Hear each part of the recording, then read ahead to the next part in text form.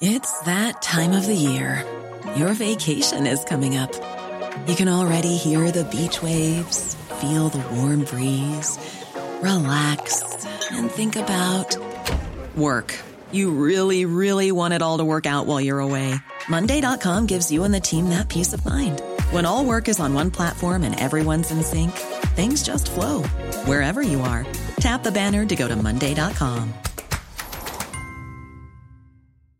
Ryan Reynolds here from Mint Mobile. With the price of just about everything going up during inflation, we thought we'd bring our prices down. So to help us, we brought in a reverse auctioneer, which is apparently a thing. Mint Mobile Unlimited Premium Wireless. How to get 30, 30, bit to get 30, bit to get 20, 20, 20, bit to get 20, 20, bit to get 15, 15, 15, 15, just $15 a month? Sold! Give it a try at mintmobile.com/switch. $45 up front for 3 months plus taxes and fees. Promo rate for new customers for limited time. Unlimited more than 40 gigabytes per month. Slows full terms at mintmobile.com. Last time on The Feud. The whole thing was weird and creepy. He assaulted me while wearing a collar in a cathedral. The allegation was that I had said to this woman, I couldn't take my eyes off you during the service. Well, in actual fact, I was robed, I was sitting next to my wife, and I have in fact got pretty terrible eyesight. She says you actually stroked her hair for 10 seconds. Did you touch her hair? No. Some people hoped that this would be a Me Too moment. Me too, it happened to me, he did it to me. And of course, not a single person did. Before this incident happened, people were far more sympathetic. People then started to be like, actually, that does sound a bit creepy.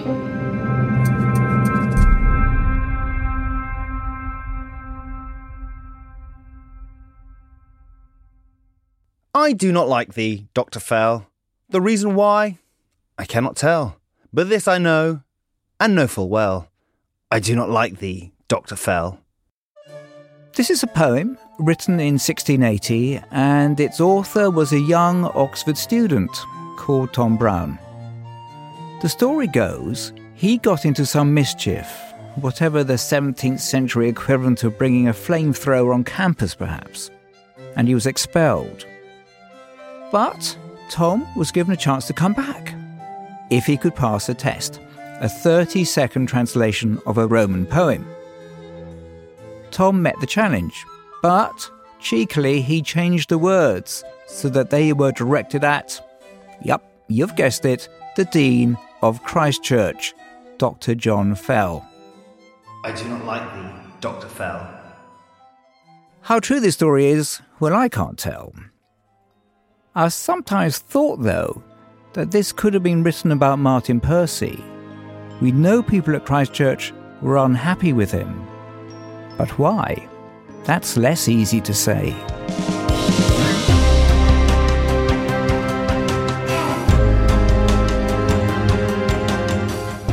You're listening to The Feud, a podcast brought to you by subscribers of The Times and The Sunday Times. I'm Andrew Billen. This is part 4. Who blinks first?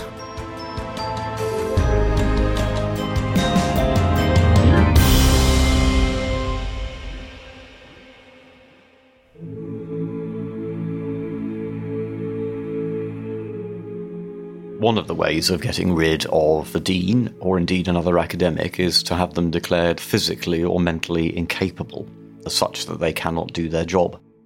Martin is telling me about what was going on in 2021. Following a really difficult year, he'd been depressed and was signed off sick for 6 months. And so Christ Church had started another internal process, this time about his mental capacity. I started to receive letters which I would describe as extremely aggressive from the then censors, demanding my medical notes and full access to them, and also demanding that I be assessed by a psychiatrist that they wished to appoint who was a specialist in personality disorders. I didn't really feel that I did have a personality disorder, and I was rather reluctant to submit myself to anything of this kind.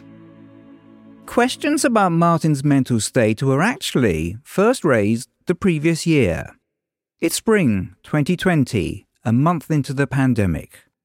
Martin has been reinstated as dean, but he's launched a claim for his legal fees and damages for the campaign he said had been waged against him.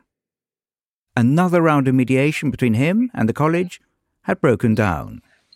Mediation's ongoing, so I'm not going to say any more in respect. I'm listening to a meeting, and like the rest of us, even ancient, tradition-bound Christchurch had resorted to video calls. Martin wasn't there because of a conflict of interest. It's a secret recording of a governing body meeting. Okay, I think we need to move on. We have a request to comment from Sarah Rowland-Jones. Next up is Sarah Rowland-Jones, Professor of Immunology at Christchurch. I think we probably won't get very far on the argument that he's conventionally mentally ill. I mean, he doesn't have classical signs of depression or schizophrenia or madness, if you want to call it that. But I do think he has absolutely classical signs of what people would probably call a narcissistic personality disorder. And you're just describing, your reams of documentation describe somebody who is the centre of their own world, whose sense of reality isn't necessarily the same as the rest of us, who is either a pathological liar or who actually believes the things that he's saying, but there's certainly a blurring of the boundary between truth and untruth for him. This is a confidential meeting, but word got back to Martin that it was being claimed he had a narcissistic personality disorder. And having received no such diagnosis, he saw Sarah's comments as a smear campaign. We were in full gaslighting mode here.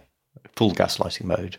And the consequence of that was I found myself being stigmatised, demonised, marginalised, isolated as a serious risk.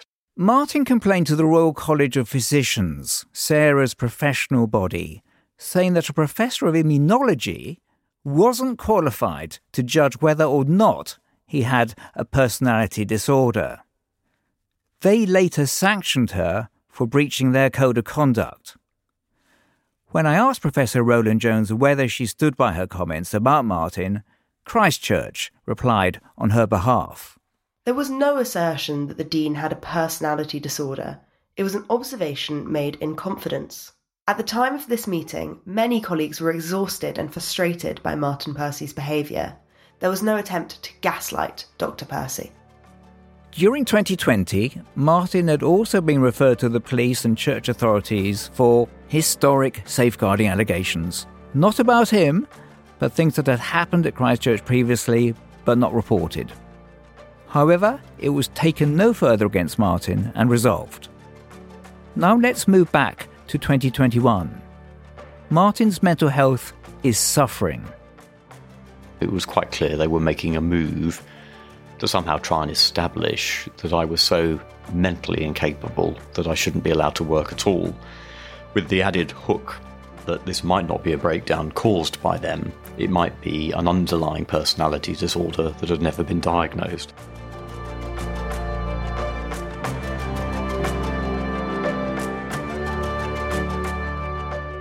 Is Martin Percy a narcissist? Well, I've known a few narcissists, and I have to say I don't see that in him. Angela Tilby has known Martin since before he became dean. He doesn't behave in a manipulative way towards people. I've never seen any hint of that. He doesn't sort of crave that adulation and, worship that narcissistic people often seem to. I find it bizarre that people should invoke that bit of psychology against him. I'd have said he was much more on the hard-working, anxious, depressive scale, as many of us are. He was at the centre of an extraordinary storm which was about him, so of course he was defending himself. I didn't pick up any sort of suggestions of narcissism at all, I think. Alan Rusbridger had got to know Martin while they were both heads of Oxford colleges. From the sidelines, he saw the feud getting more and more bitter. There's a sort of inner steel in his character, I think, which I don't think any of us can really imagine until we were tested in that way how we would stand up. But I kind of admired him for it. Christchurch don't accept that any of their actions contributed to Martin's ill health and explain things rather differently. The dean had been absent for a continuous period of more than 6 months, which is the trigger set down in the statutes for a standard incapacity process. There were no aggressive letters. Relevant medical information was requested to comply with the Equality Act, and it was a proposal to see a psychiatrist, not a demand. It was now a full 4 years since Martin had first questioned the censor's job descriptions, and more than a year since it had been revealed an ex-censor joked in an email, "Did anyone know any good poisoners?" Remember that? The distrust and the animosity had reached monstrous proportions. I was taken aback by it. I've never, in 35 plus years in academic life, of course I've seen spats. Of course I've seen vendettas, you know. I've never witnessed the visceral hatred that was expressed towards Martin. Professor Peter MacDonald is one of the few on the governing body throughout this saga to speak up for Martin, although he didn't speak to me until after Martin had left Christchurch. And it seemed to me merciless, pitiless. They wanted Martin to know how little they thought of him. This I find extraordinary. And although all the college's dons sit on the governing body, Peter says some pay little attention to the minutiae of governance. They have their own jobs to think about, students to teach. A lot of people had no notion of who Martin Percy was, but nevertheless, through some group dynamic or other, they were persuaded that whoever he was, he must be excluded. You won't be surprised to hear that Christchurch disagree. The very few members who believed that there was intrinsic animosity towards Dr. Percy were greatly outweighed by those who were alarmed at and dismayed by his behaviour. To back this up, Christchurch point to a no-confidence vote in Martin back in 2019. And the next year, 2/3 of the governing body wrote to the Charity Commission asking them to intervene. As Christchurch prepared its medical board hearing, what one newspaper would dub the Insanity Tribunal, Martin fought back. There had been many rounds of this fight, and he wasn't going to throw in the towel now. I found a top psychiatrist who was willing to represent me and said, "I'll see you at the tribunal."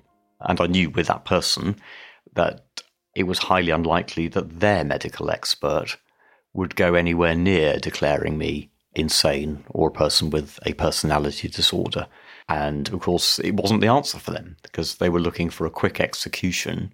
And in fact, by simply standing up to them, I was effectively saying, if you want to do this, it's going to take you another couple of years. I will just sit in the deanery. I will stand firm. I will not be moved because I'm not insane and I don't have a personality disorder and I am not going to be labelled like that. Martin sounds so resolute to me here, talking about all this with hindsight. But there were signs that the pressure was affecting his judgment, that his resolution, his righteousness even, was taking him to places he really should not have been going. Martin's a writer. He writes all the time, essays on his website, about climate change, the governance of the Church of England, the class politics of the Bible, that kind of thing. There's this particular article that we all found extremely problematic. That's Phoebe Hennell. You remember her. She's the student journalist. In the autumn of 2021, one of those essays Martin had written came to light. It was called The Red Triangle. At the beginning of the article, there is a photo of some blue and white striped pyjamas and a Star of David. He makes it clear that he is not comparing his own plight to the struggle of the Holocaust. But in doing so, we felt like he inadvertently was in fact comparing his own, what he likes to call a kind of witch hunt against him, to the Holocaust. I thought surely he would have got someone to proofread his article and let him know that actually that's not an acceptable thing to say. I'm just going to read the section Phoebe's referring to. My experience of the last 3 years has given me a tiny taste of what it may have been like to be forced to wear the red triangle that the Nazis made political prisoners wear on the streets and later in the camps. He went on, however, and perhaps oddly, my persecutors want me to wear this red triangle on the inside of my jacket. That way, I can always know I am subhuman.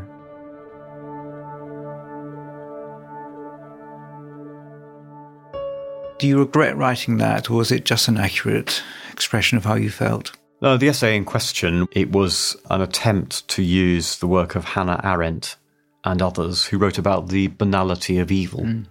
How was it that so many ordinary good German citizens could look the other way and just not do anything? And what my essay was about was not so much the suffering of the people going to the camps, it was a question about the people who looked away. What did they tell themselves was happening? I can see that for some people this is distressing. No, I'm not comparing the victims of abuse and false accusation to Holocaust victims and survivors. Although, I'm bound to say, I think if you're drawing parallels between the falsely accused, it doesn't take you very long to get to Holocaust victims and survivors. Where was this essay, controversial essay, published? It wasn't. It was just literally on a website. It was just work I was doing, work in progress. That was all. Your own website? Yeah. To be clear, the essay was available online. It had been published. Martin's website may not be read by lots of people, but it was there. That the idea that it was not finished, that's so irrelevant. No, that does not fly with me. The undergraduates of the college weren't happy. That's right. But they didn't ask me anything about it. And unfortunately, in a sense, in an age where people are all too ready to jump to judgment and to look away when things get too difficult, it becomes quite easy to do that. It does feel to me like Martin misjudged this, and the essay was taken down soon after. I think it was a clumsy thing to write. And from my memory of it, Alan also remembers the controversy it caused. It was a mistake. I mean, he had at least one breakdown during the course of this, and he felt very bloodied and battled and not well, frankly.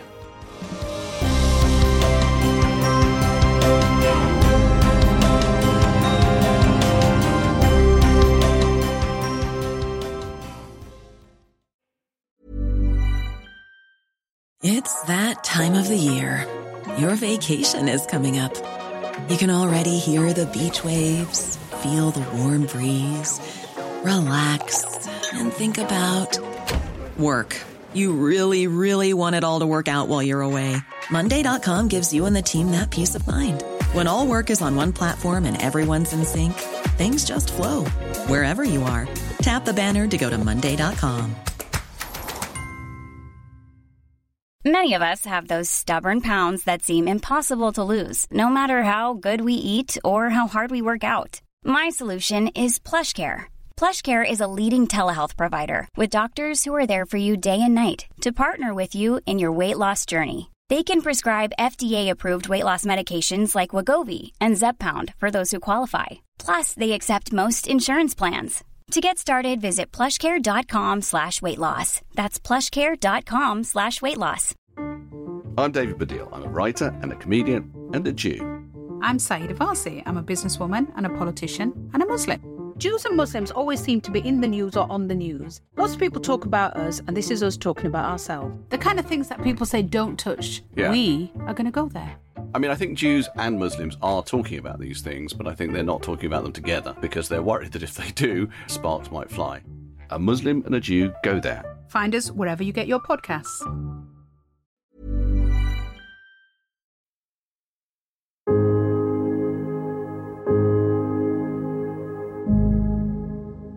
So, Christchurch governing body was the irresistible force that will keep applying pressure on their dean, and Martin was the immovable object who would not quit. Or was Martin the recalcitrant priest resisting attempts by the college to agree a way out. During the feud, the Charity Commission had asked questions about how costs were being managed, stressing they shouldn't spiral out of control. But this was not the only influential body taking an interest. Christ Church is one of 44 colleges at Oxford University. Other heads of house, though we might have privately tried to support Martin, it was not our role to get involved. Unlike other universities, Oxford doesn't have any formal authority over its colleges, but by now it was concerned. The publicity around this is terrible. To most outsiders, they don't distinguish between one college and another. It's just an Oxford college. And I think there was a sense that we were all being damaged by this. Martin decided to make an approach to the university chancellor. He's Lord Patton, a distinguished Conservative ex-cabinet minister and the last governor of Hong Kong, where I now remember I actually interviewed him a long time ago. Lord Patton is a very big wig. I went to see the Chancellor and the Vice-Chancellor towards the end of December 2021 and said, I think this is now so seriously corrupt and broken, you're going to have a major problem in terms of bad publicity, bad PR, which I think, could take a generation to remove. It is so incomprehensibly dark and wicked. As this scandal continued, the headlines in newspapers and the chat around the university were disturbing some alumni. Support for the college seemed to be dwindling. My understanding is that Christ Church would normally receive about £5 million a year in things like new gifts, pledges and bequests. But during this time, they were receiving only about £1 million, so that's £4 million a year less than they might have expected. Christ Church say they don't recognise that figure. Back to the meeting between Martin and the Chancellor. They had taken the view that this was, as it were, an argument in the kitchen between, one individual and a handful of others. But I think for themselves, they had now begun to realise that the institution itself and its expenditure of charitable money was so far gone. And of course, they had been receiving letters from alumni and members of the public. So what we said at the end of December was, look, it's quite clear I can't stay. I'm not really particularly interested in a very large payout. Hang on, did you hear that? Martin is saying he can't stay, after all that stuff about not being willing to go. The fact is that Martin by this point is tired, and he was feeling the feud was using up his life. What I do need is something that compensates me for all of this injury, and I also need my legal fees back. And I think the Charity Commission need to get fully involved in this. I did ask the Chancellor and the Vice-Chancellor for an interview, but they declined. As last Christmas approached, they requested a meeting with Christ Church's governing body. Lord Patton wrote in a letter that the whole saga was doing damage to the reputation of the collegiate university. The censors were not happy. In emails they accidentally sent to the entire governing body, one claimed that the undergraduates regarded Patton as a dinosaur, and they also misspelt dinosaur. Another colleague added, "It's none of their business." But the meeting did go ahead, and the atmosphere was several degrees below frosty. Peter was at the meeting. Let me put this bluntly. I think the University of Oxford is a much more important thing than Christ Church. When the University of Oxford says it is time to sort this out, you go with that. Significant progress was then made. Just a few weeks later, after lunch on Friday the 4th of February this year, Martin and Christ Church settled. Peter was also at that meeting. After 4 years, it was agreed in an hour. It's quite true that it was 1 hour. Yes, time limited. There wasn't a great deal of discussion. Was there any dissent? Were people saying this is... There was a little... Well, I suppose at the moment I can't really divulge what was said and by whom, but I think there were reasonable elements of doubt that were outweighed by elements of recommendation. Did raise for me the question of, if you can do this in 1 hour now, couldn't this all have been done in 1 hour a lot further ago? And I still think it's remarkable how quickly things can get done when they have to be done. I think there was enough pressure on the censors by this time to say that actually if you don't settle, you're committing yourself to years of further legal struggle. Somebody has to blink first. And, thankfully, that was Christchurch. They blinked. Whether the college had blinked or Martin had blinked by being prepared to go perhaps depends on your point of view. I asked the college. By this point, Christchurch had been attempting to solve the disputes for over 3 years, but Dr. Percy had disrupted each attempt. The censors were on top of the serious issues, with a level of detail not fully appreciated by the Chancellor and Vice-Chancellor. And Christchurch insist that they did consider the reputation of the university. Also, they say that what had changed to allow the settlement relates back to the last episode. Remember I told you about Alana June, the woman who alleges Martin stroked her hair? Well, she had settled with the college, as had Martin. Well, that happened this year, and Christchurch was not able to settle without being able to resolve that claim in parallel. as part of the overall settlement, the college dropped the pending tribunals, and Martin dropped his employment claims. I understand Martin got around £1.25 million. It was effectively all my legal fees back and a substantial sum by way of compensation for, I would guess, injury caused, but of course Christchurch admitting no liability, no responsibility, and no apology.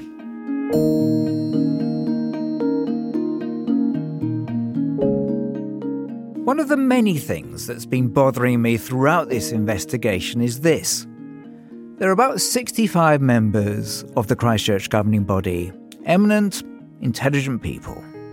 We've contacted many of them, but only Peter MacDonald was willing to speak publicly. Is there a world in which he had got it all wrong? Look, I could be the idiot here, nor have I ever denied that. I can only be honest about what I've seen, witnessed and felt. Am I a fool? Maybe. If I am, I need to be told why. Why did you stay on the governing body? Why not just walk out? There's a very clear answer to that, which again takes us into the morass of the whole problem here, which is that I am obliged to be a member of the governing body in order to hold my position. So if you walked out of the governing body, you'd be saying goodbye to your job? I would, yes. And so, one Tuesday in April this year, the time had finally come for Martin and his wife Emma to leave. It felt pretty strange. We were ready to go by then. We'd had some friends round to help us just do a bit of packing up and last-minute things. We had been running against the clock, actually, because we hadn't quite realised how much there was to do. It was quite a nice day. It was warm, wasn't overcast, sort of mild, sunny. I was there. I watched Martin walk from Christchurch Deanery for the very last time. As he strode across Tomquad, holding Emma's hand, their dog Lyra led the way out. And we could just enjoy the space as we walked out. And at the Porter's Lodge, Martin embraced a couple of members of staff. Warm hugs and affection from the people who were there. We had really formed strong friendships with so many of the staff throughout the institution and continue to see them.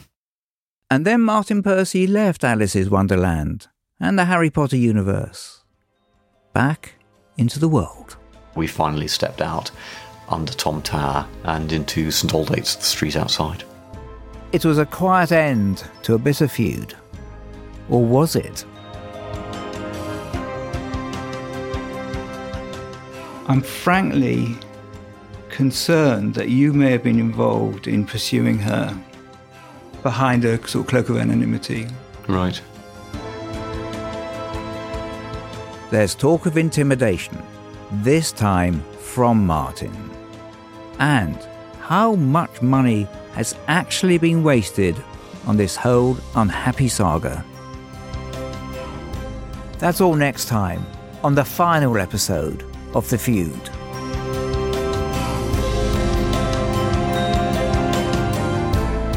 You've been listening to part 4 of The Feud. It's reported and presented by me, Andrew Billen. It's brought to you thanks to subscribers of The Times and The Sunday Times. The series is produced by Will Rowe and Brenna Dowdorf. Production assistance and fact-checking is by Constance Kapfner. The executive producer is Lynn Jones. And the original music and the sound design is by Tom Birchall.